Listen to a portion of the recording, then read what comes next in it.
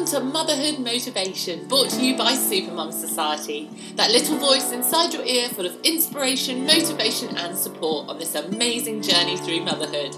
We bring you short podcasts full of powerful game changers to help you enjoy your motherhood and love your life. We know you're busy, so let's get into it. I am increasingly aware of how much my daughter excels when I'm not hovering over her. And I really struggle to at the moment. She's just coming up to 2.5. And I don't want her to slip. I don't want her to get hurt. I don't want her to lose her confidence. We're fairly newly potty trained. I want to be able to spot the signs that she might need to go to the bathroom.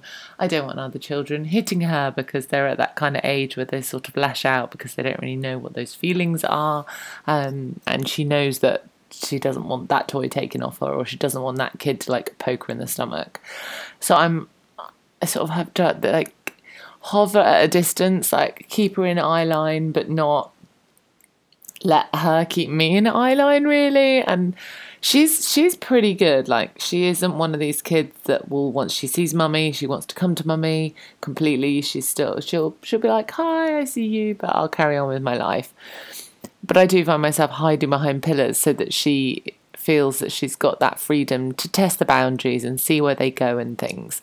Whereas if I'm hovering there completely, she might cling to me a little bit more and look to me a little bit more. And it reminded me of when in the summer, we went to a festival called Focus, which is a Christian festival, and your tent groups are round your church, have a little marquee, and they cluster your tents round that little marquee. And one end of I say little marquee, our marquee this year was fairly big. But one end had a little kids play area in it, which she loved, and it either had a big door that was open, or that door was transparent, and then the side was transparent as well. And our tent was very close by. And you could see, literally, it was 2 tents along, 50 yards, whatever, maximum. And you could see in. And we would sit outside our tent and just watch her be able to be herself. There were lots of kids of different ages. And unless it was getting she got hold of some permanent markers at one point.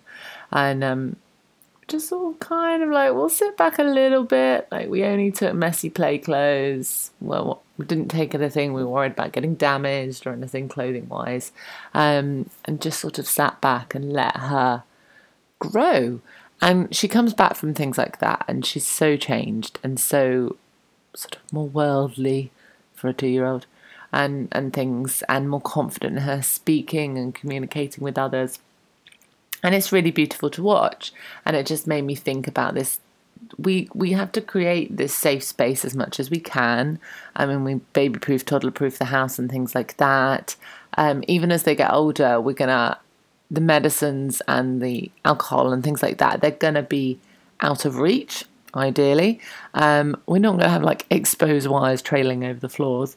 Even with teenagers and things, we're going to still try and create a safe space.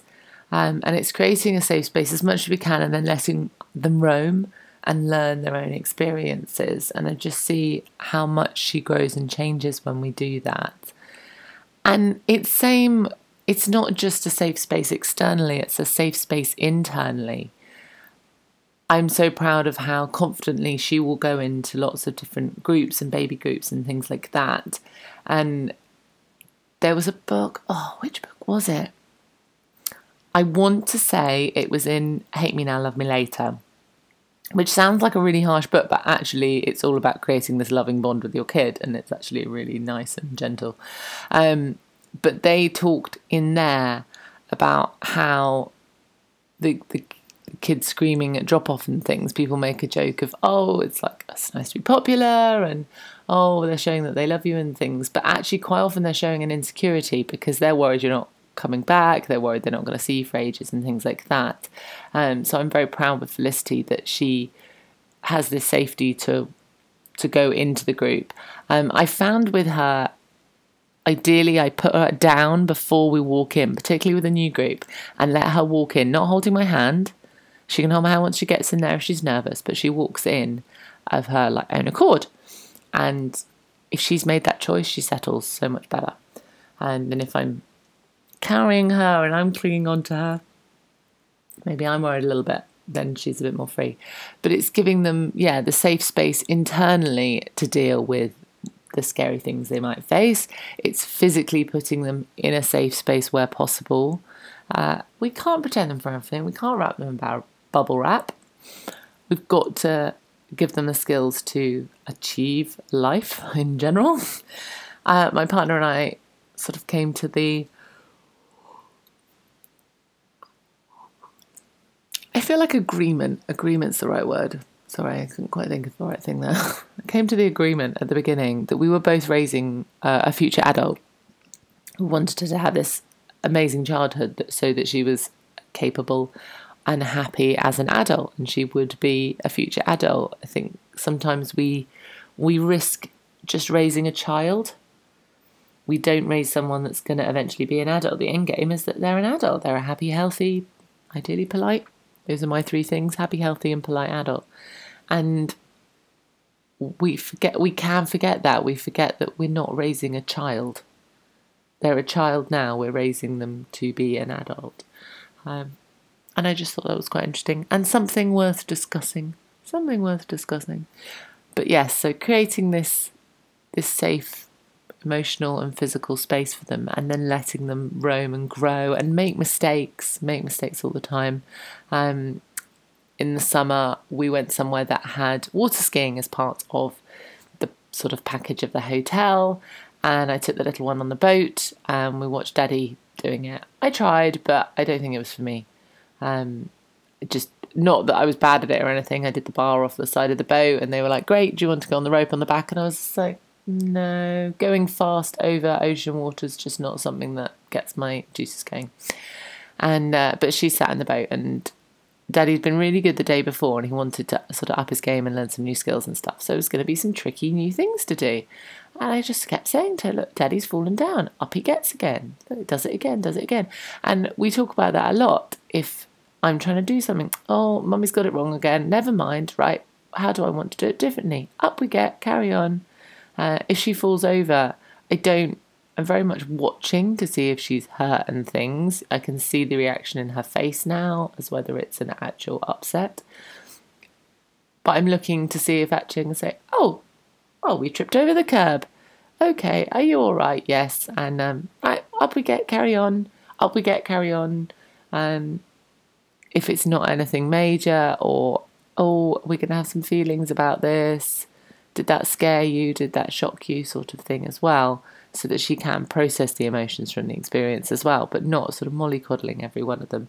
And sometimes she'll have quite a bump and just get back up again and be like, oh, get back up again. And she'll say it. She'll be like, get back up again. Is that Trolls? Yeah, it's Trolls. Poppy and Trolls. Anyway, I'm going to leave it there. I feel like I've said a lot in this episode, and also there's a lot of heavy rain outside my window, so I hope you didn't get the background noise for that. It's very early in the morning, so I'm also a little bit croaky. So that's always a good time to record podcasts, but I find first thing in the morning is when my brain is kind of functioning best, which is a bit worrying. Thank you so much for joining us for this episode, and if you have enjoyed it, please hit subscribe so you don't miss out on any in the future. Every download really does mean so much, so thank you for spending some of your precious time with us.